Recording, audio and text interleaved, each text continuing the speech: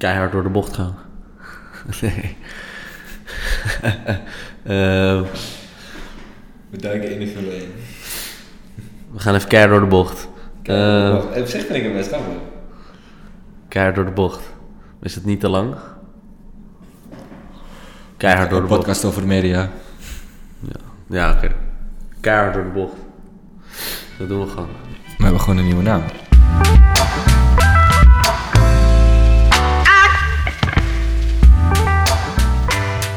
Wij moeten ons zelf eerst even voorstellen, natuurlijk. Ik ben Nigel de Jong. Niet de Nigel de Jong. Misschien juist wel de Nigel de Jong. Het is maar net hoe je het bekijkt. Het is maar net hoe je dat bekijkt, inderdaad. Ja, Nigel de Jong. Ik werk bij Helder Magazine of Helder Media. Ben daar video-editor, creatief medewerker. Dus heel creatief. Ja, nou, dank Luc, dank. Tegenover mij zit Luc Redema, collega bij Helder. Social media man, weet daar alles vanaf. Hey, wil je nou die extra volgertjes? Mention Luc dan even, je weet alles van. Die heeft Insta, dat komt allemaal goed. Hè, Luc? Nou, ik hoop het. En natuurlijk zijn we allebei Formule 1 gek, daarom zitten wij hier. Ongelooflijk Formule 1 gek. En daarom moeten wij dus eigenlijk gewoon... Nou ja, laat ik het even goed uitleggen. Wij dachten, we zijn allebei gek van Formule 1. We zijn allebei gek op praten over Formule 1. Dus we gaan het lekker combineren. En wat heb je dan? Een podcast over Formule 1. En die is dus gewoon keihard door de bocht. Want we zijn echt gewoon keihard door de bocht. Vliegen keihard door die bocht. Nou, wat kun je eigenlijk vandaag verwachten in keihard door de bocht? We gaan het hebben over het afgelopen raceweekend. Dus het weekend in Canada. Prachtig weekend in Canada gehad. Montreal, ongelooflijk mooi circuit. Vond ik ook. Mooie race. Vond ik ook. We gaan het hebben over Max en zijn seizoen bij Red Bull. Hoe gaat het nu en hoe ziet de toekomst eruit? Heel interessant, denk ik. Heb ik ook hoop over te zeggen, ja. Dan gaan we het hebben over de staat van de Formule 1. Bagger of niet?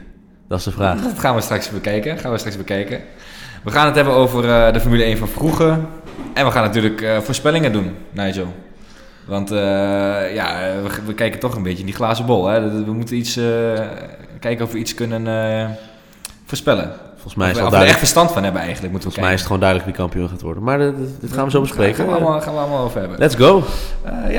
Let's go. Afgelopen weekend natuurlijk de Formule 1 race van Montreal. We waren in Canada. We hebben een waanzinnig mooie race gehad, volgens mij. Daar gaan we het later nog verder over hebben. Mee eens. Maar eerst gaan we het moment van het weekend kiezen. En ik heb van jou te horen gekregen dat ik het spits mag afbijten. Dus ik begin ik ga direct gewoon even iets lekker positiefs eruit halen. Ik ga de stijgende lijn van Lance Stroll eruit halen. Ja, dat is lekker. Ja, volgens mij reed hij gewoon in zijn eigen thuisland natuurlijk ontzettend gemotiveerd. En hij rijdt naar plek 9. Zijn beste resultaat dit seizoen en voor het eerst in de punten in de Formule 1. Ik heb even zijn lijstje erbij gepakt van resultaten. Australië, gecrashed. China, gecrashed. Bahrein, gecrashed. Ja, Rusland 11. Spanje 16. Excuus, ik interrupt even. Hij ging in het begin dus wel echt keihard door die bocht. Hij ging in het begin heel hard door de bocht. Iets te hard, zeg maar. Maar goed, hij ging toen naar Spanje 16e. Monaco 15e. Dus eigenlijk was het weer een klein terugvalletje. En nu Canada gewoon 9e. Dus ik denk... zit een stijgende lijn in gewoon. En, minder crashes? Minder crashes. Hij brengt hem nu gewoon naar de streep. En dit keer zelfs met punten. En dan kunnen we daar natuurlijk onze vraagtekens bij zetten van...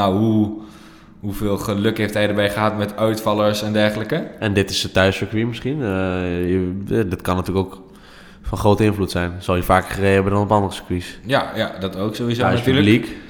En hij reed gewoon sterk. Hij had de meeste progressie geboekt in de race. +8 ten opzichte van alle rijders. Dus voor deze Canadese jongen natuurlijk geweldige dag, denk ik. Geweldig weekend om daar 9e te eindigen. En dat vond ik eigenlijk wel een heel mooi momentje. Dan rijdt zichzelf ook een beetje in de picture. Ik bedoel, met een vader van Lance. Grote Ferrari-verzamelaar, investor in Ferrari. Dat moet natuurlijk een toekomstig Ferrari-rijder worden namens pa. Dus Lance, doe je best. Lekker in de picture blijven rijden. Vorig seizoen trouwens kampioen in de Formule 3. 14 van de 30 wedstrijden gewonnen.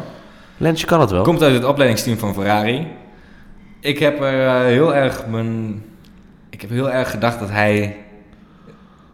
Zeker in het begin van het seizoen dacht ik dat hij gewoon echt niet goed genoeg zou zijn. En dat het ook niks zou gaan worden.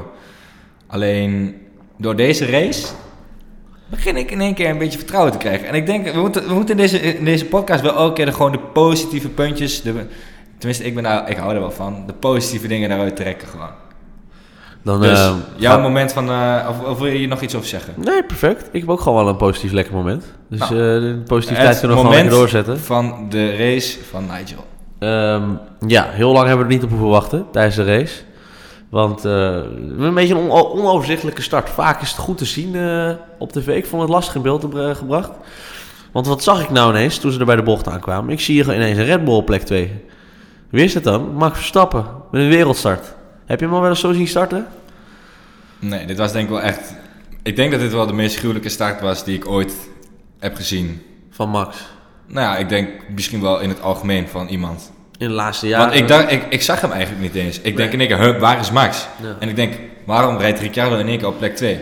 En toen dacht ik, dat is Ricciardo niet, dat is Max. Ja, bizar hè? Ja, echt heel gek was het om mee te maken. Nou, de ongelooflijke start van Max. Niet per se dat we dat van hem gewend zijn. Vorig seizoen had hij, ik wil niet zeggen dat het per se aan Max lag. Ik denk het niet, nee, inderdaad. Zou ook een autoprobleem kunnen zijn, maar de starten waren wat minder. Overigens bij de start, ja, er bleef wel 1 man staan op de starterij. Dat zien we niet heel vaak gebeuren. Maar ja, Max deed vorig seizoen ook niet zo lekker met de start. En nu, een ongelooflijk lekkere start. Heeft het helaas niet kunnen verzilveren op het eind. Later meer daarover, denk ik. Luc? Ja, gaan we daar nog over hebben. Want ik denk, ik heb natuurlijk al even met jou over gehad. Waarschijnlijk is dit is gewoon een heel belangrijk puntje. Ja. Maar nog even over die start. Wat maakt het nou zo'n goede start? Wat gebeurde daar nou? Nou, wat ik denk, waardoor hij een hele goede start heeft, is omdat zeg maar Bottas en Vettel een beetje met elkaar in gevecht zijn voor die tweede plek. Probeert Bottas Vettel een beetje af te houden door heel erg de binnenbocht te nemen. En hij blokkeert ook nog eens zijn wiel. En Vettel zit eigenlijk daarachter en die kan gewoon niet er langs heen. Dat kan gewoon niet. Maar doordat zij een beetje in gevecht zijn... En Räikkönen, ik weet sowieso niet wat hij aan het doen is de laatste paar races. Maar goed, dat is een ander ding.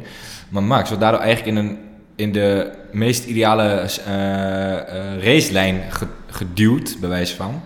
Waardoor hij overal iedereen voorbij rijdt. Ja, dat is echt waanzinnig. Voor de duiding ging van plek 5 naar plek 2 in de start. Ja, 3 mensen voorbij. Ja, en dat is vanuit zo'n positie erg knap van Max. Zeker tegen de auto's waar hij tegen rijdt. Zijn auto's met een hogere pace. Wat denk jij waar Max was geëindigd? Als zijn auto er niet mee had opgehouden. Podium was heel realistisch. Tweede durfde, eerst had hij niet geworden. Hamilton was gewoon oppermachtig. Ja, 2 of 3. Ik denk dat het ook zomaar had gekund dat hij nog ingerekend was door één man. Kijk, de race had sowieso heel anders verlopen. Je kan niet zeggen dat de man die nu tweede is geworden, dat die Max dan had gepakt. De race tactieken veranderen direct. Maar het was al heel erg pijnlijk om te zien dat stuurtje op het stuurtje van Max, dat er ineens gewoon geen power op zat. Ja, handjes de lucht in. De woede bij Max. Daar wil je dan eigenlijk ook gewoon dat pitcommentaar van horen. Eigenlijk is Max gedurende het seizoen is hij al een beetje veranderd in hoe hij reageert. Heb je dat al een beetje... Voel je dat ook zo? Of? Wordt hij gefrustreerd of minder gefrustreerd? Is dit een serieuze vraag? Ja, een serieuze vraag. Wat zie jij? Wat zie jij gebeuren? Omschrijf. De frustratie. Ik vond het neemt enorm toe. Ja, natuurlijk. Je zag gewoon dit keer zijn handen de lucht ingooien en dergelijke. Dat heb ik hem eigenlijk nog niet eerder zien doen. Heb ik die beelden vanuit de pitstraat bij die mannen achter de monitoren, die waren... Die zaten met het handen in het haar. Ja. Ja, nee, maar dit is wel gewoon een groot probleem. Ja. Want de klappen vallen bij Max. Ja. Elke keer weer. Laten we verder gaan naar het tweede onderwerp. Want dat is eigenlijk Max zijn seizoen. Eigenlijk gaat het gewoon naadloos over. Het is zo lekker in elkaar gezet, deze podcast. Het is ongelooflijk. Maar het gaat naadloos over. Max zijn seizoen. Zal ik eerst vertellen wat hij dit seizoen allemaal heeft gedaan? Ik wil het rijtje ook wel doen, zeg maar. Australië, 5e. China, 3e. Wat overigens ongelooflijk knap was, want waar start hij op plek 19 door zijn kwalificatie, waarin zijn auto dus ook... De auto het weer liet afweten. Liet afweten, inderdaad. Bahrein did not finish, want zijn remmen waren naar de galamiezen en hij ging rechtdoor. Rusland, 5e. gekwalificeerd als 7, dus netjes 2 plekken gepakt. Je hebt een best wel pittig circuit. Ja, en verder wel in de optocht gereden. Maar oké, ja. Spanje did not finish. Eerste bocht lekker met Räikkönen en Bottas in de clinch. In de clinch. En dat was als buitenste man gewoon je stuurophanging of je wielophanging breken. Monaco volgens 5e, wat op zich... Ja, verloor 1 plek vanaf de startgrid. Dat is jammer. Ja. Maar, moeten we daar nog iets over kwijt? Dat was eigenlijk ook een pitstrategie, hè? Ja, pitstrategie. Pitstrategie. Ricciardo kopieerde die pitstrategie, dus ging de strategie de prullenbak in. Ja. Maar heel kort even over Monaco. Nee, wacht even. Eerst gaan we dit rijtje afmaken. Canada, did not finish. Dus ook gewoon dit weekend. kloten. Ja, dus de vraag is eigenlijk, wat betekent dit? Kijk, wil ik eerst even zeggen dat als Max 5e wordt, dan zit niemand daar meer, doet daar meer bijzonder over. Een jaar geleden hadden we gewoon nog steeds springend op de bank gestaan. Want als Max top 10 reed, was het al geweldig. Dus chapeau naar Max. Dat gewoon altijd als hij finish, is het gewoon wel top 5 tot nu toe dit seizoen. En misschien is dat wel het maximaal haalbare als je kijkt naar de teams die boven hem zitten. De Red Bull komt gewoon niet in de buurt bij Mercedes en Ferrari. Op een logische wijze. Dus misschien als er crashes voor hem zijn of als wat raars gebeurt, ja, dan maak je kans. Maar wat race pace betreft kom je er gewoon niet aan. Dus wat dat betreft 5e is gewoon een soort eerste plek voor Max. Gewoon best of the rest. Ja. Eigenlijk deze week werd het wel mooi gezegd. Ik ben even vergeten in welk artikel ik het heb gelezen en wie het heeft gezegd. Volgens mij Christian Horner. Namelijk dat Max eigenlijk dit seizoen nauwelijks iets fout doet. Hij doet bijna niks fout. En dat is best wel... ik vind dat hij daar gelijk in heeft. Ja, want wat je net al zei, we benoemden even de reden waarom hij 3 keer niet gefinished is. Hij is 3 keer niet gefinished. De Bahrein heb je benoemd. Remproblemen. Spanje heb je benoemd. Bottas die Räikkönen duwt. Räikkönen die tegen... Was niet zijn fout. Nee, hij zat...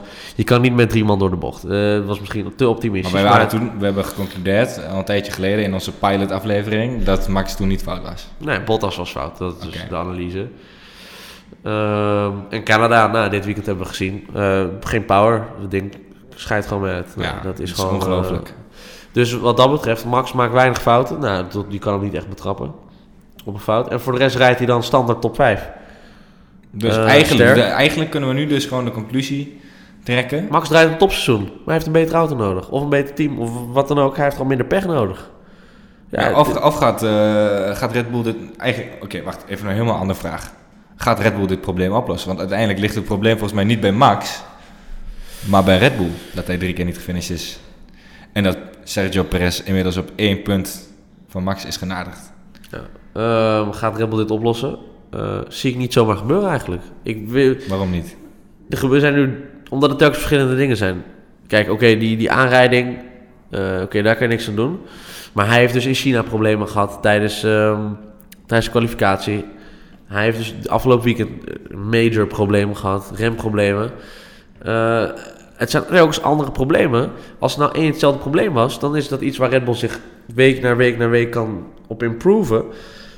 Voor dat team is het ook gewoon heel erg lastig. Telkens is het gewoon wat anders. Er gebeurt gewoon telkens iets. Waar ligt de oorzaak? Geen idee. Ik heb ook geen idee. Max moet gewoon eens heel goed gaan nadenken. Het is heel pijnlijk om te zeggen. Maar ik weet niet of het goed is voor Max om heel lang bij Red Bull te blijven. Ook met het oog op ooit een keer wereldkampioen willen worden. Ik bekijk het even van de andere kant.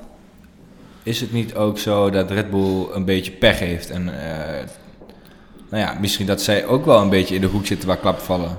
Ben ik met je of hebben zij dit over zichzelf afgeroepen? Hebben zij geen goede monteurs? Hebben zij geen goede technici ik denk dit soort problemen kunnen voorkomen? Ik bedoel, Hamilton is nog niet rechtdoor gegaan in een bandstapel, omdat hij zijn remmen veelde. Nee, maar Hamilton is vorig jaar geen wereldkampioen geworden door ingeknapte motor. Ik vond vorig jaar dat als iemand pech had, was het Hamilton binnen Mercedes. Oké, maar ik bedoel, nu, dit seizoen, rijdt hij gewoon steady. En dat geldt ook voor Vettel, voor Räikkönen, voor Bottas. Maar ook Ricciardo heeft niet heel veel malheur gehad. Alleen ik denk dat het niet ligt bij Red Bull. Maar ja, pech bij Red Bull, daar heeft Max natuurlijk helemaal niks aan. Red Bull moet dat zelf proberen op te lossen. Dat is niet iets dat Max gewoon maar moet accepteren dat er pech is. Ik vind dat je, als je kijkt naar andere teams... Maar dus eigenlijk hebben ze dan geen goede monteurs, zeg je? Of hebben ze geen goede technici die iets kunnen oplossen? Niet goed genoeg? Nee, het is gewoon op dit niveau mag je kiets genoeg zeggen dat het op dit moment bij Max niet goed genoeg loopt. Ja, dus bij zijn team niet? Bij zijn ja, dat denk ik. Ja. Maar waar baseer ik dat op? Dat baseer ik puur op de behaalde resultaten. Ja. Het is niet dat ik exact weet wat daar in die auto omgaat. Dat weten gelukkig niemand. Of in de pitbox, dat weten we natuurlijk ook niet. Nee, dat weten we allemaal niet. En ja, als driver, dat vergeten ook heel veel mensen, ben je ook best wel nauw betrokken hè? Bij alle aanpassingen en dingen die gebeuren bij je auto. Ja, setup natuurlijk. Ja. Dus wie weet wat Max er zelf was, bedenkt hij er zelf wel. Ja, maar wat moet Max doen? Ik bedoel, hij geeft aan hoe hij zijn auto afgesteld wil hebben. En wat ik vorig jaar veel heb gelezen en heb gehoord, is dat hij juist een van de betere Formule 1-rijders is. Of dat zijn talent is eigenlijk dat hij heel duidelijk kan aangeven hoe een auto naar zijn wens moet worden aangepast. Ja. Als iets niet loopt zoals hij dat graag zou willen, dan kan hij heel duidelijk aangeven van wat moet er dan veranderd worden. Wat is het probleem? Waar zit hem dat in? Weet je wel, Max is daar echt heel erg goed in. Dus ik vraag me af of dat echt het probleem is. Weet je wel, een accu die in één keer niet meer doet. Holy shit, man. Ik bedoel, hoe kan dit? Weet je wel? En dat heeft niets met de setup te maken die Max doorgeeft natuurlijk. En vrij vroeg in de race ook gewoon. Hè? Het is niet dat die auto al wat kilometers op de teller had staan. Ik heb natuurlijk met al mijn vrienden en met de vrienden die ik heb een groepsappje. En er werd echt wel een leuke grap gemaakt. Ja, gisteren toch even zijn lampen moeten uitdoen bij het parkeren. Ja, maar echt, het is natuurlijk ongelooflijk. Ja, zo knullig is het wel eigenlijk, hè? Ja. Dat is, hoe dat kan. Kijk, die wagens worden tot de limiet gedrukt. En misschien moeten we ook gewoon het seizoen verder afwachten. Hè? We hebben pas 7 races gehad. We hebben nog een hoop te gaan. Maar als ze van de 7-3 niet worden gefinished met 3 keer... Plus, we hebben nog een keer hoe moet ik het goed netjes Nederlands zeggen... Een verklote kwalificatie in China, waar hij 19e werd door motorproblemen. Er zijn 3 keer echt dingen vanuit het team gekomen, of vanuit de auto, en 1 keer dus niet vanuit de auto. Maar wel dus eigenlijk 4 problemen gehad, waarvan 3 aan de auto liggen. Kan ik dat zomaar zeggen? 3 van de 4 lagen aan de auto. Ja, denk wel. Ja, dat is gewoon wel problematisch. Dat is niet goed. Maar wat gaat 14 van... moet het wel even goed zeggen. Eigenlijk zijn er 14 momenten geweest dat het er echt om ging. Namelijk 7 kwalificaties en 7 races. Ja. Dus je moet het wel even eerlijk zeggen. Ja. En in 3 van de 14 is het gewoon een keer... Is het wel echt... Ja, maar je kan het ook over het algemeen per weekend bekijken. Als er van de 7 weekenden 4 keer iets misgaat... waarvan 3 dus wat dan ook liggen, maar niet aan Max... of niet aan iets wat er op de baan gebeurt, externe factoren... dan is het gewoon heel erg pijnlijk. Ja. Maar de analyse is gesteld. Wat raakt het geduld van Max op? Hoe gaat hij hiermee om? Hoe zijn toekomst eruit ziet? Ja. Volgend seizoen rijdt hij gewoon eigenlijk heb ik nog best wel hoop dat er een oplossing gaat komen bij Red Bull. Dat zij ervoor gaan zorgen dat het beter zal gaan in de toekomst. Daar heb ik echt vertrouwen in. Waarom? Weet ik niet precies, maar... Omdat dat gevoel krijg je gewoon door het verleden. In het verleden is Red Bull altijd... hebben ze bekend omgestaan dat ze kunnen inhalen... hoe dat dan zo mooi wordt gezegd. Dat zij ervoor kunnen zorgen dat ze uiteindelijk beter in het seizoen groeien. Dat ze sterker worden en dergelijke. In de tijd met Vettel, Webber en zo, bedoel je dat? Ja, maar ook vorig jaar. Dat ze in principe ook gewoon derde team zijn... maar uiteindelijk toch de grootste uitdager van de Mercedes zijn. Ja. En daar is toch bekend om. En daarom heb ik ook wel gewoon vertrouwen in... dat het goed gaat komen. Het enige wat denk ik wel echt essentieel is... Zo, dat is even een moeilijk woord. Essentieel, Luc. Essentieel. Wat essentieel is dat Renault een nieuwe motor moet gaan leveren. Dat is gewoon belangrijk. Renault heeft zeg maar aangekondigd in het begin van het seizoen al... dat ze met een nieuwe motor zouden komen, een nieuwe update. En die update is eigenlijk de hele tijd... heeft die gestaan op Spanje. Dan zou de nieuwe motor kunnen komen. Maar vanaf dat moment is die... update telkens weer uitgesteld. Ja, en Spanje ik heb nu zelfs al berichten gelezen dat het misschien niet doorgaat. Ja. Dat kan nog wel eens problematisch gaan worden als geen nieuwe motor komt. Cruciaal. Kijk, ik heb een heel ander toekomstbeeld voor Max. Ik zie die jongen gewoon zo snel mogelijk wereldkampioen worden. Dat wil ik. Dat wil iedereen hier in Nederland. Wil iedereen die naar deze podcast luistert. Kan niet bij Red Bull, wat mij betreft. Als jij een 1,5 seizoen tot nu toe 1 GP weet te winnen. En hij heeft ook niet echt, laten we heel eerlijk zijn, hij heeft ook niet kans gehad om er nog 1 te winnen. Mm-hmm. Mag ik dat zo zeggen? Mag ik dat zo stellen? En hoe die vorige won. Kijk, de Mercedes waren er niet bij. Nee. Dus hij moest wel het geluk hebben dat de Mercedes eruit werd. Dus feitelijk zonder Mercedes. Maar ik denk dat hij nog 1 andere race had kunnen winnen. Maar ik denk dat hij inderdaad nog... Kijk, qua ik denk dat hij Canada misschien had kunnen winnen. Ik denk dat hij Brazilië vorig jaar ook had kunnen winnen. Ja, ook. Ja, die had hij ook kunnen winnen. Maar Canada is misschien ook wel iets te overdreven. Maar omdat ik een interview herinner van dat hij zei... dat hij wel aardig bij Hamilton aan het pushen was en dat hij er misschien wat langs heen had kunnen gaan, dan had ik het wel willen zien, zeg maar. Of ook met een bandenstrategie of iets dergelijks. Ja, exact. Ja, maar inderdaad, ik vind Brazilië was meer een kans geweest. Maar goed, ga verder met Dus, kijk, bij Mercedes gaat niet zoveel veranderen. Hamilton zit daar prima. Bottas zit daar net. Daar gaat niks veranderen. Ferrari... Jawel, gaat wel iets veranderen. Maar wat gaat daar veranderen? Bottas gaat weg. Dat beweer je? Ik denk dat daar een andere rijder voor gaat komen. Wie? Wehrlein. Ja, ik ben hier even stil van. Dit is, heb jij insiders bij Mercedes zitten, Luc? Nee, helemaal niet. Maar hoezo Wehrlein? Zegt dat Wehrlein daar naartoe gaat. Okay. Om gewoon een soort van... hij kan gewoon lekker groeien daar binnen het team. Ja. En maar Bottas onder de vleugels van Hamilton. Ja, Bottas, sorry, maar met alle respect, ik vind Bottas niet super. Waarom hebben ze, vind ik ook niet, waarom hebben ze Bottas dan nu bij een team toegevoegd? Ja, omdat Wehrlein al gebonden was aan Sauber. Dus ze konden eigenlijk niks anders dan Bottas. Oké. Maar goed, dit is even een heel andere discussie dan die. Los daarvan, Max gaat naar Ferrari, klaar. Max gaat naar Ferrari. Dat is wat je denkt. Ik ga ervan uit dat Räikkönen gaat stoppen. Misschien na dit seizoen daarna. En dat Max dat stoeltje gaat overnemen. Maar gaat Max dan nog dit seizoen en volgend seizoen gaat hij nog bij Red Bull? Ja, hij zal niet een tussenstap maken, want er is niet echt een opstapje verder. Het is Mercedes. Dus hij gaat nog 2 jaar bij Red Bull blijven, denk je? Ja, of na het seizoen daarna. En dan gaat hij naar Ferrari. Kijk, Ferrari heeft jarenlang niet de potentie gehad om een wereldkampioen voor te brengen, toch? We hebben jarenlang gestruggeld. Ja. En nu zijn ze gewoon contenders. Ik bedoel, ze hebben de nummer 1 op dit moment hier staan, hè? Ja. Sebastian Vettel. Ik zeg niet dat die jongen wereldkampioen gaat worden, maar... Gaan we het nog over hebben. Daar gaan we het zeker over hebben. Hij wordt het niet. Maar ik bedoel, 12 punten los van Lewis Hamilton. Geef ze maar de kosten die dat de laatste jaren gedaan hebben. Dat is niet zomaar iets. En dat tweede in het constructeurskampioenschap op 12 punten. Of 8 punten zelfs van Mercedes. Dat is ongelooflijk. En ik denk dat Max... dat is een hele grote stap gemaakt. Dat is iets waar we het gewoon over eens zijn. En dat rode pakje staat Max gewoon wel, denk ik. Dat weet ik eigenlijk wel zeker. De enige vraag die ik mezelf dan stel... Of die ik ook aan jou wil stellen... Vettel en Max als teamgenoten. Hoe zie jij dat voor je? Nou, kijk, in de sport heb je gewoon rivaliteiten. Mensen die zich aan elkaar storen. Kijk naar Hamilton Rosberg vorig jaar. Exact. Ja, maar dat was binnen teams, hè. Ik denk dat... Kijk, dat wordt dan ook, toch?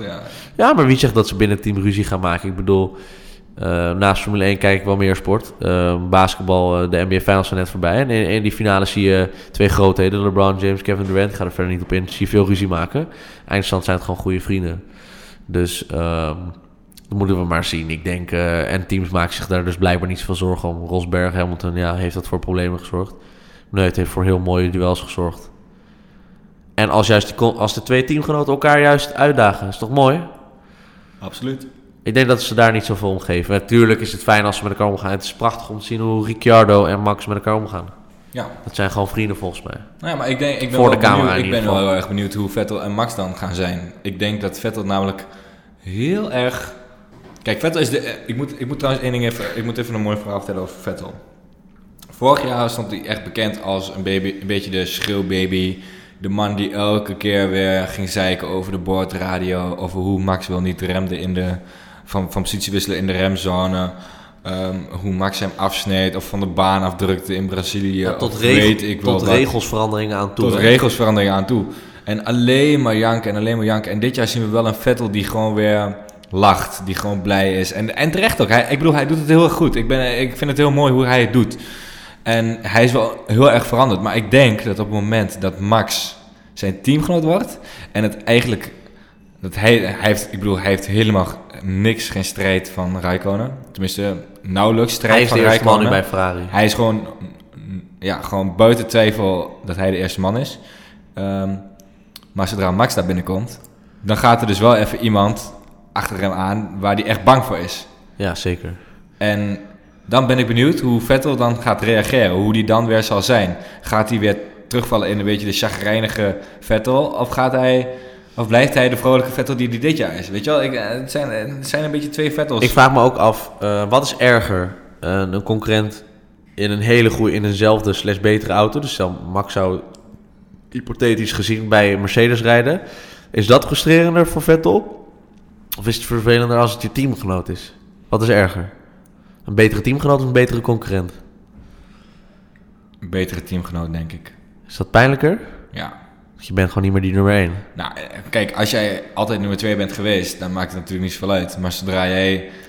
Ja, als jij gewoon de nummer 1 bent altijd en er komt in één keer iemand... zie je het als in een voetbalclub. Ik bedoel, als jij eerste spits bent en er komt in één keer een nieuwe spits bij die beter is dan jij en je wordt gewoon op de bank gezet, dan baal je het gok en dan, dan word je het gokchagrijnig. Ja, en dan zeker. ga je het ook sikkeneurig doen. Maar het is wel zo... ja, nee, dat is waar. En ik denk dat iedereen terecht bang moet zijn voor Max. En ik vraag me dan af, want ik zie Vettel er wel voor aan om een keer zijn Ferrari dan in die van Max te versturen. Nee, echt? Ja, absoluut. Nee, dat... Jongen, die gast die wil... Vettel, je kunt zeggen van hem wat je wil, maar hij wil altijd winnen. Beetje zo'n Vettel-Webber momentje. Dat ze met elkaar aan het strijden zijn en elkaar precies. eraf rijden. Ja, waarom niet? Dat zie ik best wel voor me. Kijk naar Rosberg Verstappen. Maar zou jij een Hamilton, sorry, vorig jaar in Spanje. Ja. Maar zou jij ooit zo'n klapper zien tussen Max en Ricciardo? Nee, ja, per ongeluk. Never, nooit. Nou, ze testen elkaar wel eens, hè? Ja, ze testen elkaar. Maar ze weten heel goed waar die auto's zitten. En ze zullen nooit, maar dan ook nooit, het risico nemen om elkaar uit de race te rijden. Dat zullen ze never en nooit doen. Het zou wel echt heel grappig zijn als dat dus in Azerbeidzjan gaat gebeuren. Ja, eerlijk, dan eet ik gewoon pet op. I approve this message, zeg dat even. Absoluut. Ja, absoluut. Breng jij ketchup mee, ja? Alsjeblieft. Ja. Echt, als dit nu gaat gebeuren, dan baal ik echt heel hard voor mezelf, weet je. Okay. Maar dat kan toch gewoon bij... Kan jij het je voorstellen of niet? Max, als jij dat nu hoort, boor hem gewoon vol. Alsof Max hier naar gaat luisteren. Nou, alsof Max naar keihard door de bocht gaat luisteren. Ik app hem wel even. Deze man werkt bij Helden en hij denkt direct dat hij de contact met Max Verstappen heeft. Maar goed, ik denk dat we uit dit puntje zijn, of niet? Ik heb genoeg gezegd. Max naar Ferrari. Binnen nu en 1,5 jaar. Ik kan me ook niet voorstellen dat Max naar een Mercedes gaat. Want dat is dan de enige andere optie. Ik vind Max ook niet echt een Mercedes-rijder of zo. Nee. Ferrari is toch ook wel een beetje... elitair of zo, ik weet niet. Ja, maar Mercedes een beetje netjes, toch? Ja. Ik vind eigenlijk Hamilton misschien zelfs niet erbij passen. Ferrari is wel een beetje dat stoere, ruige imago heeft dat wel een beetje, toch? Een beetje cool. Ja.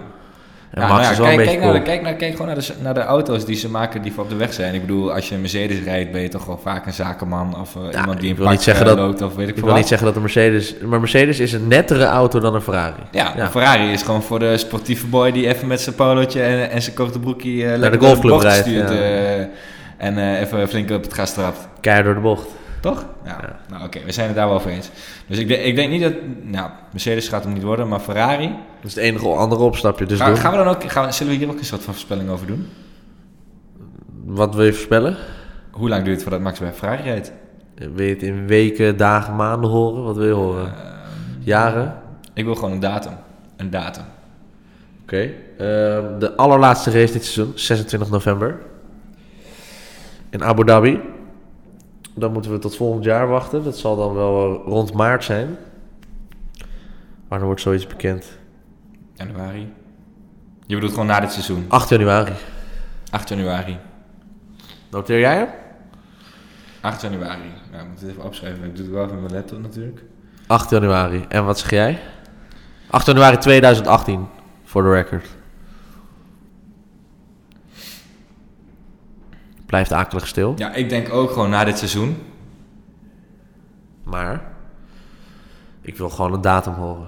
Ga je Dus ervoor of daarna ik moet zitten? wel even een andere datum dan jij kiezen. Ja, voor jou is het makkelijk. Je gaat gewoon ervoor of daarna zitten. En dan is het gewoon kies of delen. Kijk, november is het klaar, hè? Eind november. Zeg maar december eigenlijk. 16 december schrijf ik nu op. 2017. Wat een rare datum, Luc. Ja, heel raar, maar dit is gewoon wat ik denk. Oké. Nou, Het staat genoteerd en we gaan... Ik vind het wel leuk dat we ook een soort van battletjes doen. Dus voor de kerst. Ja. Het is wel een ongelooflijk lekker kerstcadeau natuurlijk. Max naar Ferrari, dat vind ik lekker. Heel lekker. Kijk. We gaan naar het volgende onderwerp, Nigel. Prima. En eigenlijk kunnen we... we kunnen best van Max heel makkelijk naar dit onderwerp gaan. Want ik wil het nu gaan hebben met jou over de staat van de Formule 1. Hoe gaat het nu dit seizoen? We zijn 7 rondes op weg. Ik ga weer even het rijtje af. En dan ga ik ook gewoon Max' resultaat elke keer weer vertellen. Australië was een grote optocht. Was één grote trein. Eén grote trein. Max op 5. Maar ik vind het wel een leuke race verder, hè? Australië, goede baan. Goeie baan, maar ik bedoel, er is verder niks gebeurd. Dus gebeurde weinig. het is gewoon een saaie race. Ja. En plus, we hadden van tevoren heel veel... Tenminste, ik had heel veel spektakel verwacht. Omdat... Nou, het is wel een baan waar gewoon ruimte is om iets te doen. Nou, maar buiten dat, zeg maar, omdat in de winter zijn gewoon hele nieuwe auto's gepresenteerd met haaien, vinnen en hele aerodynamische updates. En het is helemaal anders gemaakt. Dikkere banden, bla bla bla bla bla. En uiteindelijk, wat krijgen we? Een optocht. Volgende race, China. Geweldig. Maar dat kwam puur door de regen die net voor de race waarom is gevallen. het dan geweldig? Omdat Max gewoon de regenkoning is. Nou, daarom wilde ik dus ook telkens Max een prestatie bij vertellen. Hij werd dus derde nadat hij 19e stond. Ja. Dus gewoon waanzinnig. Dat was eigenlijk de enige echt mooie race tot de afgelopen week. Ja. Want Bahrein, Max crashte. Nou ja, we hebben weinig inhaalacties gezien. Bahrein was best wel krap inderdaad. Rusland. Optocht. Optocht Sochi. Spanje was een optocht met buiten één momentje met Vettel, Hamilton die uit de pits kwamen. En we hebben een moment gehad dat er 3 auto's naast elkaar... Door de eerste bocht probeerden te komen. in ieder geval op het rechte stuk daar. Maar ze wisten allemaal wel dat 3 auto's naar de eerste bocht dus niet ging lukken. Want dat had Max al getest, samen met Bottas en Räikkönen. Het ging niet lukken. Monaco. Nou ja, klassiek optocht. Moet Monaco erin blijven? Absoluut. Jezus man, dat kan je toch niet vragen? Dat kan ik wel vragen. Nou, ik vind absoluut van wel. Waarom zit Monaco er altijd in? Omdat het gewoon waanzinnig is. Het is waanzinnig om naar een optocht te kijken. Nou, niet naar een optocht, maar in het verleden zijn er echt wel races bij geweest in Monaco waar gewoon heel veel werd ingehaald. Ja.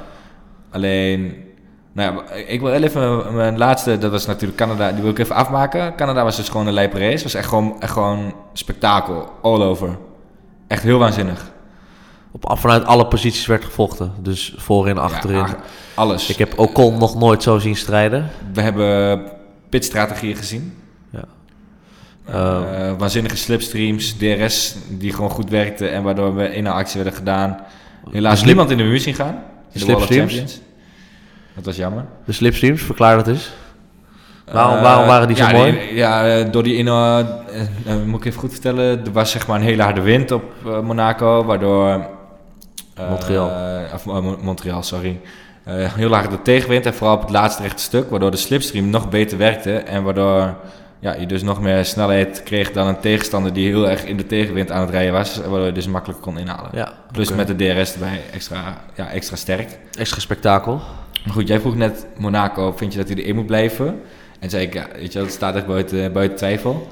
Maar dat zeg je dus wel vanuit historisch oogpunt. Kijk, ja, het zal er altijd in blijven. Wat ik dus denk is van, er moeten aanpassingen gedaan worden in Formule 1. Want dit komt gewoon... Ik had van tevoren verwacht van, al die aanpassingen, dus bredere banden, nieuwe voorvleugels, achtervleugels die wat lager zijn en misschien wat minder DRS. Of misschien minder, hoe moet ik het echt goed uitleggen? Ja, dat de DRS daardoor minder goed werkte. Uiteindelijk heeft het er allemaal voor gezorgd. Ik dacht dat het heel veel beter zou worden, maar het is eigenlijk heel veel minder geworden. Het is allemaal het is wat statischer geworden. Nog minder veranderingen in de race. Meer treintjes. Nou, wat ik dus wel even wil zeggen is, we kijken dit seizoen en we nemen dan die uitslagen van Max mee. Maar als je globaal gaat kijken, heb je gewoon een top 6 die standaard bestaat uit Red Bull, Mercedes en Ferrari. In de volgorde Mercedes/Ferrari op kop. En daarachter heb je dan een Red Bull. En daarachter zien we vaak een Force India. Mijn Toto's die zo lastig mee in te vullen, laat ik het zo zeggen. Ja. Daarbinnen kan het een en ander verschuiven, maar het is niet Die meer zo spannend. die zijn gewoon bekend. Ja, de teams Buiten dan de technische milieu die er is. Fuitjes en misschien botsingjes hier en daar. Maar verder is de top 6, misschien zelfs top 8, is gewoon in te vullen. En dat is wel heel erg jammer. Als zo'n groot deel zo'n belangrijk deel van de punten gewoon al eigenlijk verdeeld is van tevoren, vind ik dat heel erg jammer. Maar wat gaan we daar aan doen? Hoe ga je die hele Formule 1 aanpakken? Nou ja, ik wil eigenlijk... je stelt eigenlijk mijn vraag. Ja, ik kaap gewoon wel eens wat. Ongelooflijk. Nou, ik ga hem geef mij maar eens antwoord. Ik ga hem juist aan jou stellen. Mijn vraag was, hoe kan Formule 1 ervoor zorgen dat het toch gewoon spannender gaat worden? We moeten dus wel kijken naar budgetten. We kunnen er gewoon niet omheen. Kun je uitleggen hoe de budgetten nu geregeld zijn? Hoe zit het nu in elkaar? Weet ik niet exact. Weet jij dat? Ben jij er? Ja, ik kan er wel iets over vertellen. Het gaat natuurlijk erom hoeveel geld een sponsor in een team wil stoppen. Ja, Mercedes heeft natuurlijk, die krijgen al het meeste geld. Ferrari is een groot team. Ja, precies. En wat uiteindelijk gebeurt is dat er teams krijgen, ook vanuit de FIA of vanuit de Formule 1, zeg maar, krijgen zij ook telkens nog weer geld. En dat wordt telkens weg. Eigenlijk is ook daar weer dezelfde volgorde. Namelijk Mercedes krijgt het meeste en Sauber of zo het laagste. Wat eigenlijk best wel krom is. Ja. Dus je hebt dus binnen de FIA krijgen de grootste teams meer geld dan de kleine. Eigenlijk is het hetzelfde als in het voetbal. Als jij een grote club bent die de grote toernooien wint, krijg je meer geld. Word je meer op televisie uitgezonden. Exact. Bla bla bla bla bla. Ja. Wat ik een systeem vind waar je naartoe moet werken, is hoe het voornamelijk in Amerikaanse sport werkt. En dan met als voorbeeld het basketbal, het NBA. Hoe werkt het in de NBA? Kijk, elke club heeft wel zijn eigen uitzendrechten, heeft zijn eigen sponsoren, stadionsponsoren, wat dan ook. Maar dat geld wat jij daar aan verdient, aan al je kaartjes, dat mag je niet investeren in bijvoorbeeld spelers of het spel mag daar niet beïnvloed worden. Dus wat je kan een groter stadion bouwen, je kan een mooier trainingscomplex bouwen, maar jij kan verder niet duurdere spelers kopen. Hoe werkt het in de NBA? Elk team krijgt in eerste instantie hetzelfde budget. En dat budget gaat alleen over salarissen. Dus je hebt een aantal spelers en je hebt gewoon een bepaald budget. En jij moet al je spelers daarvan betalen. En elk team, hoe groot of klein dan ook, heeft hetzelfde budget. Wat maakt het heel eerlijk? Want over het algemeen, nou hoef ik die huidige status van de NBA niet te bespreken. Dit was een bijzonder seizoen. In de NBA werkt het gewoon zo dat niet heel veel sterren op één team zullen zitten, omdat ze gewoon veel geld willen verdienen. Klopt dat, Luc? Tot zover? Ja, ik ben wel met je eens, ja. Dat is het idee. En de kleine teams hebben zelfs nog een keer een voordeel. Want in het begin elk seizoen heb je een draft waarin de jongere spelers de NBA inkomen. De slechtste teams mogen als eerste een nieuwe speler kiezen. Dus je hebt een soort volgorde, de draft picks. En daarin worden dus de kleinere teams krijgen ook weer de kans om aan te sluiten bij de topteams door goede talenten binnen te halen. Yes. Dat zien we dus nu niet bij de F1. Nee, het is eigenlijk het valt allemaal één kant op. Het valt één kant op. Het gaat allemaal richting de grote teams. De grote teams worden beter, de kleine teams... De krijgen ook wel geld, maar die blijven wel klein. Maar de gaps worden dus gewoon groter. Ja, eigenlijk wel. Waarom is het zo? Heeft allemaal met geld te maken. Klaar. Ja, en commercie en... Ja, heel leuk, maar dit heeft allemaal met geld te maken. Ja, maar ik denk wel dat ik ben het eigenlijk wel met je eens. Want ik vind ook...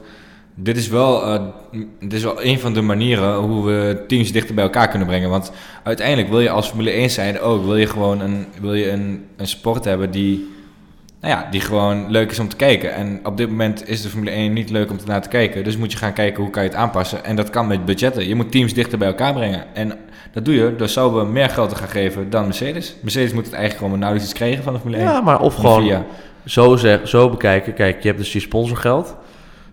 Daar ga je lekker die salaris van betalen. Ik bedoel, daar kunnen Dan kan je daar, mag je voor mij onderscheid te maken. Dan heb je dus de betere teams, hebben de betere rijders, prima. Maar wat betreft de auto's zelf, moet je het zo neutraal mogelijk maken. Prima dat er onderscheid gemaakt kan worden in bijvoorbeeld aerodynamica. Dat is juist ook leuk. Heb je ook voor de constructeurs is er een strijd. Maar wat betreft motorisch gezien, Mercedes en Ferrari hebben gewoon een veel meer race pace dan de andere teams. En zo zit Red Bull ook weer boven al die andere teams. Het is gewoon heel oneerlijk. Mm-hmm. Dan wil ik niet zeggen dat alle motoren uit dezelfde fabriek moeten komen. Maar als je iedereen hetzelfde budget geeft voor motoren, ga je het in ieder geval voor de auto, dan ga je het veel eerlijker maken.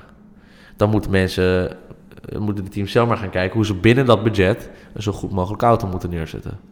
En ik denk niet dat is geen oplossing die je binnen nu en een paar jaar kan doen. Dat kan niet. Het is gewoon een hele verandering van een lang proces. Maar ik denk dat de stap van het vertrek van Bernie Ecclestone, dat het al veel ruimte heeft gemaakt voor verandering binnen de Formule 1. Maar vind jij dan ook dat de rijders in een soort van drafsysteem moeten komen? Dus dan zou het best kunnen dat Hamilton en Verstappen bij Sauber teamgenoten worden? Nee, daar is de sport, die kan je de sport er niet voor vergelijken. De NBA er zitten zoveel meer sporters in de NBA dan in de Formule 1. Absoluut waar, maar waarom zou het niet kunnen? Nou, dan zou je dus elk jaar nieuwe rijders moeten hebben. Ja? Ja, dat kan natuurlijk niet. Waarom niet? Nou, maar dan, wie gaat eruit telkens? Ja, dat is heel lastig. Op basis van wat teams willen hebben. Dus er komt gewoon een pool met, dit is een Formule 1, dit is een Formule 2, dit is een Formule 3. Nee, maar kijk, ik denk dat het sowieso niet zo werkt. Want tegenwoordig kom je sowieso vanuit opleidingsteams vaak, hè? Maar waarom kunnen er niet... Nou, het Amerikaanse sportsysteem werkt zo. Je speelt gewoon voor een college. Dat staat gewoon heel onafhankelijk van die NBA-teams. En dan kom je uiteindelijk bij een NBA-team terecht. En nu... Dankzij een draft waar gewoon alle rijders of in ieder geval alle basketballers dan in worden gestopt. En waar basketbalteams uit kunnen vissen. Precies. En juist bij maar dat kun je toch ook bij Formule doen? Maar dan zou je dus een soort van... Nee, want je hebt... je kan bijvoorbeeld in het opleidingsteam van McLaren zitten, ik zeg maar wat. En dan is het wel heel raar dat McLaren zoveel tijd en geld in stopt. Ik denk dat het kan, hoor. Ja, ik vind het wel een ingewikkelde... Nee, ik zie dat niet zo voor me. Maar dat is gewoon nog meer verandering, zeg maar. Dit zou niet over 10 jaar kunnen, maar over 20 of 30 jaar wel. Nou, maar dan gooi je de hele sport op zijn kop. Ik weet niet... waarom niet? Dat is misschien wel wat Formule 1 nodig is. Dus dit is jouw aanpassing om de Formule 1 nu spannender te maken, of heb je een mooier dingetje? Want over 30 jaar weet ik niet meer of ik dit kijk, als het zo doorgaat. Nou, ik heb ook wel een leuk dingetje. Wat makkelijker in te voeren is. Wat eigenlijk helemaal niet moeilijk is. Kan vanaf volgend jaar al, als we willen. Ik heb natuurlijk onlangs naar de IndyCar zitten kijken. De IndyCar? Ja, lekker heel veel rondjes rijden op een circuit. En bizarre crashes kijken. Wow, we hebben een hele mooie gezien. Maar goed, daarover... dat kunnen we nu helaas niet laten zien. Dus daar moeten we het niet over hebben verder. Maar wat ik wel heel erg leuk vind aan de IndyCar ook... is dat de strategie wat betreft brandstof.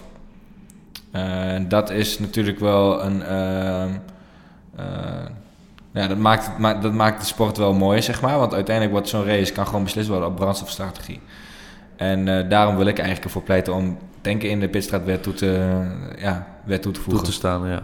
Ja, gewoon verplichten. Verplichten om te tanken in de... Ja, minimaal 1 keer. Maar hoe zie je dat met veiligheid? Zo moeilijk is het niet. Ik bedoel, bij de IndyCar kan het ook. En wat ik denk, zeg maar, is dat in de autosport risico mag er best wel zijn.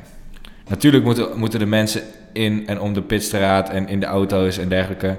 Iedereen die daar op het circuit is, moet in principe gewoon veilig zijn. De veiligheid moet altijd gegarandeerd zijn. Alleen, er mag best wel eens een keer een risicootje zijn dat je een keer een verwonding of iets dergelijks kan oplopen. Dat hoort er gewoon bij, vind ik. Ja, maar ik denk in de huidige Formule 1 dat je zelfs discussies krijgt over zo'n ongelofelijke wing voor je neus. Ik weet niet, dat is een bijzondere naam voor. Een soort van cockpit creëerde je echt. Ja, met waardoor je zeg maar geen als een autoband zou afbreken, en die zou op je helm komen, dat je daardoor niet geplet zou worden, maar dat die af zou ketsen op dat ding wat over je cockpit exact zit. Ja, toevallig is dat dan niet doorgegaan, omdat het zag er ook niet uit. En volgens mij was het juist voor je view ook beperkend. Los daarvan zijn ze dus wel continu bezig met veiligheid. En om zo'n stap terug te maken in de veiligheid. Tuurlijk, wat mij betreft, geef mij hier waar kan ik tekenen. Maar gooi het erin. Mhm. Spektakel ten top. Maar Ja. ik weet niet of in deze tijd of je dat kan gaan toevoegen, dat weet ik niet. Ik zou het wel heel spectaculair vinden. Maar hoezo voor dat het... even los daarvan, je wilde stanken om het spannender te maken. Ja, want ik denk dat er dan ook brandstofstrategie bij komt kijken. Er gaan auto's op de weg zijn die op allebei hetzelfde moment heel zwaar kunnen zijn. En er kan ook eentje heel licht zijn. Dus bijvoorbeeld de Max kan in zijn Red Bull, als we het even op dit seizoen betrekken, in zijn Red Bull in een hele lichte auto rijden, terwijl Hamilton al zijn tank helemaal vol heeft gegooid. Nou, dan kan Max dus gewoon sneller zijn en uiteindelijk kan Hamilton dan in verkeer terechtkomen of iets dergelijks. Dus het Waardoor hij gewoon strategische spel moet Ja, nog beter zijn. Ja, en uiteindelijk ga je dan ook krijgen dat nog meer strategie gaat ervoor zorgen dat er uiteindelijk ook meer veranderingen in de rijvolgorde gaan plaatsvinden. En ik denk dat dat op dit moment wel is wat Formule 1 nodig heeft. Want wat je zegt, je kan nu gewoon invullen welke teams ongeveer 1, 2, 3, 4, 5 zijn, zeg maar. Ja. Dat kan je gewoon invullen. En ik denk dat je dat met de brandstofstrategie tegen kan gaan. En veiligheid... Maar er wordt al langer over gesproken, hè? Tank in de Formule 1 weer terugbrengen. Ja. Er zijn wel meer mensen die dat spektakel zien zitten. Ja, ik weet, vanuit mijn perspectief denk ik niet dat in Maar de jij denkt F1 alleen maar dat veiligheid... dat is niet vanuit mij, hè? Ik denk dat zo vanuit de FIA bekeken wordt. Ja. En veiligheid uiteindelijk, we kunnen er natuurlijk wel heel leuk over praten. Die crashes, ja, dat vinden we allemaal spektakel. Maar... Ja, het is toch lachen als er een keer zo'n brandslang in zo'n auto blijft hangen terwijl iemand wegrijdt. En er even een flinke steekvlam door de kop of door de pits gaat. Ja, tuurlijk is dat spektakel. Dat is spektakel. Dat zijn de highlights die je nu terugziet van jaren terug. Ja. Maar vanuit via perspectief begrijp ik dat je aan veiligheid voor wie dan ook die daar rondloopt. Kijk, straks staat Olaf Mol in de brand. Ja, dat moeten we niet hebben, nee. Nee, dat willen we sowieso niet. Ik bedoel, Olaf, zonder commentaar van Olaf, dan kan ik het niet meer aan. Dus via, bedenk iets voor de veiligheid en ram die brandslangen weer terug. We gaan allebei de komende tijd gaan we nadenken. En gaan we... Een veilige oplossing voor het tanken. Nee, dat niet. Je moet mij wel laten uitpraten, Nigel. Hey. Ja. Klojo, hey. We gaan de komende tijd goed nadenken over hoe kunnen we ervoor zorgen dat Formule 1 leuker wordt. En we gaan daar eigenlijk een soort van themaatje van maken binnen onze podcast. En elke aflevering gaan we allebei weer iets nieuws droppen. Hoe kunnen we... Formule 1 nou leuk maken? Totdat we misschien gewoon niks meer weten. Totdat we gewoon een oplossing hebben. Ja, of dat we een oplossing hebben. En totdat gewoon een ongelooflijke reageerder iets fantastisch reageert hierop. Ja, dus iemand moet eigenlijk gewoon een recensie achterlaten. Heb jij nou een ongelooflijk lekker idee om deze Formule 1 zo te maken dat ik nooit meer mijn Toto goed heb? Reageer alsjeblieft. Of tweet @Luc, Twitter. Ja, LUUC. Doe het. Luc. Doe het. Ben ik heel trots op die Twitternaam. Oké. Met recht. Toch? We gaan gewoon weer door. Oké, we gaan door. Twitternaam van jou. Volgende onderwerp. Nou, eigenlijk, we kunnen... Weet je wel, deze onderwerpen zijn eigenlijk zo goed op elkaar afgestemd. Niet normaal. Want we gaan van tank in de pitstraat gaan we in één keer naar Classic Formule 1. Nou, Classic Formule 1. Wat gebeurde daar nou, Luc? Tank in de pitstraat natuurlijk. Tank in de pitstraat. Maar waarom wil je het over Classic Formule 1 hebben? Nou, een tijdje geleden gebeurde iets leuks in mijn leven. Ja, dat gebeurt niet vaak hoor. Ik kreeg een berichtje van iemand en die zei... Yo, je kan hier nu gewoon... ik zag het op Twitter. Sorry, ik zag het op Twitter. Iemand die zei van... je kan nu gewoon de Monaco race van 1998 live kijken op dit Ustream kanaal of zo, weet je wel? Uh-huh. En dan kun je dus gewoon real-time naar zo'n Formule 1 race kijken. Ja, ik vind het gewoon geniaal, man. Dus jij hebt oude races zitten terugkijken? Nou, uiteindelijk heeft dat mijn ogen een beetje geopend. Dan ben ik gaan googlen en ik ben op YouTube gaan zoeken.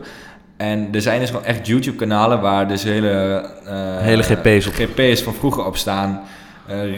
Battles tussen Schumacher en Villeneuve, tussen Coulthard, Hakkinen, Barrichello, Eddie Irvine, Jos Verstappen zie je weer in actie, Alexander Wurz, Jarno Trulli, Giancarlo Fisichella. Hoeveel lanes moet ik nog opnoemen? Ja, volgens mij heb je een lekker lijntje opgenoemd. Toch? Ik wil er wel even... Nou, vertel maar. Je hebt daar dus zitten kijken en jouw vindingen daarvan? Ja, ik vind het echt waanzinnig leuk om daarnaar te kijken. Je pakt op zaterdagavond met een met iemand waar je bevriend mee bent, die ook Formule 1 leuk vindt, pak je gewoon een biertje En ga je gewoon naar zo'n race kijken. En het is gewoon fucking spannend ook nog. Want heel veel races weet ik echt niet meer wat er is gebeurd en wie er heeft gewonnen en dergelijke. Ja, dat maakt het gewoon weer leuk om naar zo'n race te kijken. Het is, ja, ik bedoel, ik zit toch eigenlijk elke keer te wachten tot het weer een nieuwe race is. En dat duurt elke keer 2 weken. Dus tussendoor wil je Dus je kan gewoon tussendoor kan je gewoon nog een extra race kijken. Ja, hoe vet is dat? Ja, dat is lekker. Hoorde ik nou net de naam Schumacher vallen? Nee, die heb ik niet gezegd. Ja, ik heb wel Schumacher gezegd, maar... Ja, maar niet... Er is nog een Schumacher, we hebben 2 Schumachers. Michael Schumacher en Ralf Schumacher. Ralf Schumacher. Okay. Zo noemde je Ralf niet dan? Vind je dat geen legend? Ja, maar ja, kom op. Als we Schumacher noemen, dan bedoelen we natuurlijk Michael. Maar goed. Wat wil jij graag over Ralf Schumacher? Want je wil overduidelijk iets over Ralf Schumacher zeggen. Ik heb een ongelooflijk verhaal erover. Ik denk dat we er niet tijd genoeg hebben. U moet even op mijn Twitter kijken. Ik post daar namelijk... als deze podcast straks online staat er een ongelooflijk lekkere foto van mij... als jong kind in de auto van Ralf Schumacher. Dat is echt legend gewoon. Dat is legendary, hè? Dus en waarom zat je daarin? Even kort. Mijn pa nam mij mee naar een Formule 1 race in een Toyota.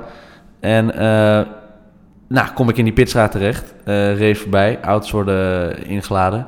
Krijg je gewoon even de kans om in die Formule 1 wagen te zitten. Uiteraard, ik ging keihard door die bocht. Nee, ik mocht gewoon even op de foto in die Formule 1 wagen. Dus de beste jeugdherinnering ooit, vraag die wat betreft Formule 1. De vraag, had hij in die wagen gepist of niet? Heb je in zijn pis gezeten? If so, het was droog. Het was droog, oké. Ik vind het wel een goed verhaal dit. Ja, dat was lekker. Ja, het is echt een legendary foto. Staat nu op mijn Twitter. Nou, ik ga sowieso retweeten, dat snap je nu wel. Wat is je Twitter? Noem even je Twitter. Het is @NigelJong, dus NIGELLD Jong. Volgen. Niet te verwarren met Nigel de Jong, de voetballer. Ik wil... Wie is dat? Dus maar jij hebt net een leuk oproepje geplaatst naar al onze volgers, die we eigenlijk niet hebben, maar goed, misschien luistert wel iemand. En over, wat vroeg je ook weer? Oh ja, oplossing voor de Formule 1. Maar ik denk nu van, weet je wel, ik wil ook eigenlijk een soort van oproepje plaatsen. Ik ben gewoon benieuwd, wat is nou jullie klassieke Formule 1 race die ik echt absoluut moet zien? Die ik gewoon, zonder dat ik eerst weer op Wikipedia moet gaan zoeken van wie er heeft gewonnen en bla bla bla, die ik gewoon moet gaan kijken. Dus welke classic race is wat jou betreft gewoon je favoriet of all time? Echt een must-see. Ook dit vind ik een heel lekkere vraag. Ik ben hier heel erg benieuwd naar. Ja, zouden we reacties krijgen, denk je? Gooi het eronder. Is lekker voor ons kanaal. Is lekker voor jou. Lekker voor ons. Fantastisch. Ja, ik ben heel erg benieuwd. Oké. We gaan naar het laatste puntje. We moeten afsluiten. Maar eerst doen we nog voorspellingen. Want we gaan natuurlijk naar Azerbeidzjan, volgende circuit. Baku. Vind je dat een leuk circuit? Nou, nu ik weet hoe de staat van de auto van Max is, iets minder. Want er zit een enorm lang rechtstuk in. Eigenlijk zit er best wel wat rechtstuk in. Dus eigenlijk niet, maar... Maar dat is met oog op Max. Ja, weet je, ik moet ook even zien of er daar ingehaald gaat worden. Of het nou echt zo'n... ik moet het even zien. Oké. Ja, ik vind Baku wel heel erg leuk. Maar dat is meer eigenlijk, net als Monaco, het ziet er heel tof uit in zo'n stad. Baku, ik had nog nooit van Baku gehoord. En het is gewoon een ongelooflijk mooie stad. Dus wel gaaf. Alleen voor de race weet ik niet of het de perfecte locatie is. Maar prima. Maar wie gaat die GP winnen? Dat is dus de vraag die ik aan jou wilde gaan stellen. Jij pakt heel de mijn vragen eigenlijk. Ja, lekker. Oké, maar ik ga wel als eerste antwoorden dan. Formule, wie er gaat winnen? Ja, wie wint Azerbeidzjan? Top 3. Top 5. Ik had het echt moeten voorbereiden, maar goed. Ik zei dat de top 8 voorspelbaar was, dus gooi hem maar. 1 Hamilton, 2 Vettel, 3 Max Verstappen. Pakt die podium in Baku? Zeker. 4 Bottas, 5 Räikkönen. Nee, Räikkönen niet. Räikkönen gaat crashen. 5 had Ricciardo. 6 Perez. 7 Ocon. Moet ik er nog meedoen? Als jij een leuke nummer 8 hebt. Hulkenberg. Nee, we gaan even iets verrassends zeggen.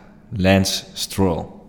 Ik ben positief met hem begonnen, dus ik ga ook even positief met hem eindigen. Hij wordt nummer 8. Oké, jij mag. Lewis wint in Baku. Overtuigend. Met de nummer 2 Bottas. Bottas gaat gewoon lekker goed rijden in Baku. Gewoon geen twijfel over mogelijk. Ik zie gewoon een plek 3 voor Daniel Ricciardo. Die pakt ook gewoon weer eens een podium. Heel erg lekker. Op plek 4 zien we pas Vettel verschijnen. Dan zien we op plek 5 Verstappen. Räikkönen gaat niet crashen, voor nummer 6 namelijk. En ineens zien we Carlos Sainz op plek 7. Even om de hoek komen kijken. En wie gun ik nou die plek 8? Eigenlijk is plek 8, omdat we die laatste noemen, is gewoon de bonus. Alonso. Nee. Stoffel van Doornen. Stoffel! Jezus. Nou, die gaat het dus niet... Ja, oké. Stoffel, ik weet dat je dit hoort. Pak die plek 8. Pak die P8. Luc eet dan nog een pet. Ja, is goed. Dat wil ik best zeggen. Lekker. Oké, dat is het dan. Wie wordt... Nee, we zijn nog niet helemaal. We gaan ook nog even, want dat wil ik eigenlijk elke podcast die we opnemen, wil ik dat doen. Wil Wie ik wordt vragen kampioen? wie wordt de Formule 1 Maar kampioen? dat wilde ik aan jou weer vragen. Maar prima. Nou, dan stel ik hem aan jou. Jij mag eerst. Dezelfde man die in Baku de GP gaat winnen. En eigenlijk al jarenlang, wat mij betreft, wel domineert. Dat is Lewis Hamilton. Alright, Lewis Hamilton. Voor mij Sebastian Vettel, op dit moment nummer 1. 12 punten los. Nou, hij staat niet los natuurlijk, maar ik heb nog steeds vertrouwen erin dat hij dit seizoen gaat doen. Waar baseer je dat op?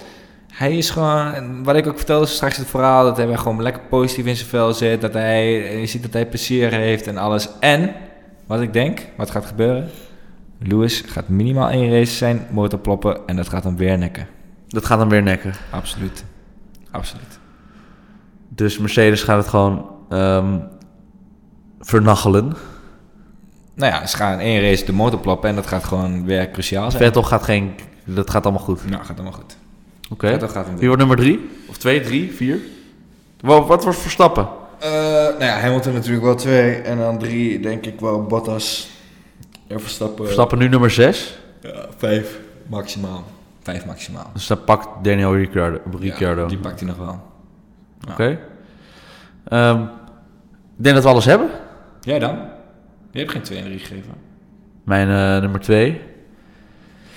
Sebastian Vettel. Natuurlijk. Ik vind die nummer 3 wel lastig. Kijk, Räikkönen is het niet. Ricciardo, ja, je vult eigenlijk hier gewoon Bottas in. Ja. Dat wordt Bottas. Heel kort, ik vind Bottas eigenlijk niet zo boeiend. Maar hij wordt wel gewoon nummer 3. Het is gewoon kleurloos. Ja, we hoeven niks over te zeggen. Wordt wel gewoon nummer 3. Luc, het was waar genoeg om met jou te praten vandaag. Ik vond het ook leuk. Gewoon dit is gewoon de allereerste... We moeten eigenlijk... De allereerste podcast. Applaus gewoon. Echt leuk. Ja, ik vind het wel leuk om met jou over Formule 1 te praten. Zijn we hard door die bocht gegaan? Ja, we gaan altijd keihard door de bocht. Ja, wanneer gaan we gaan dit nou... Wanneer nemen we nou... Wanneer komt wanneer nemen we dit nou podcast eigenlijk op? Ja, dus dat is eigenlijk wel even een dingetje. Heb je daar al over nagedacht? Ik zit te denken dat het best wel leuk is om elke keer een week na een race en een week voor een nieuwe race... In een soort tussenweek. Ja, dus eigenlijk wanneer er eigenlijk niks geen Formule 1 is... Dan zijn wij er gewoon. Ja, dan zijn wij er gewoon. En dan kun je lekker een uur lang naar ons gelul luisteren en dan... heb je eigenlijk alweer zin in de nieuwe week, want dan gaat het weer beginnen. Dus, is dit nou tactiek of niet? Lijkt me goed. Dan hebben we het dus gewoon over de afgelopen Grand Prix en wat er voor de boeg staat. Ja, en dus, gewoon allemaal leuke onderwerpen zoals wat we vandaag hebben besproken. Dus onderwerpen die niet alleen over de actualiteit gaan, maar ook gewoon lekker wat algemene dingetjes. En natuurlijk wil ik je bij deze afsluiting vragen van... nou, vond je dit nou leuk? Of vind je het gewoon ruk? Of moeten we het ergens over hebben? Feedback. Moeten we een gast uitnodigen? Ik heb namelijk binnenkort best wel een leuke gast, denk ik. Oeh, spannend. Best wel spannend. Daar ben ik ook niet van op de hoogte. We gaan het eventjes nog... Tweet het gewoon allemaal @Luc. Tweet het naar mij. Zet het in de recensies op iTunes. Twitter het naar Nigel de Jong. Juist. En dan zeg ik nu... Bedankt voor het luisteren. Ik wens jullie veel plezier in Baku. Of bij Baku. Kijken naar Baku. Wij gaan ook lekker kijken. Luc, veel plezier. Wij zijn er over 2 weken weer, denk ik. Ja, want Azerbeidzjan zit er dus nu aan te komen. En daarna hebben we even pauze. Want er zit er even een weekje tussen. Ja, of we gaan naar Baku gewoon even eentje opnemen. Ja, daar gaan we het even lekker over hebben. Daar gaan we het nu nog over hebben. Je hoort van ons. Alright boys and girls. Later.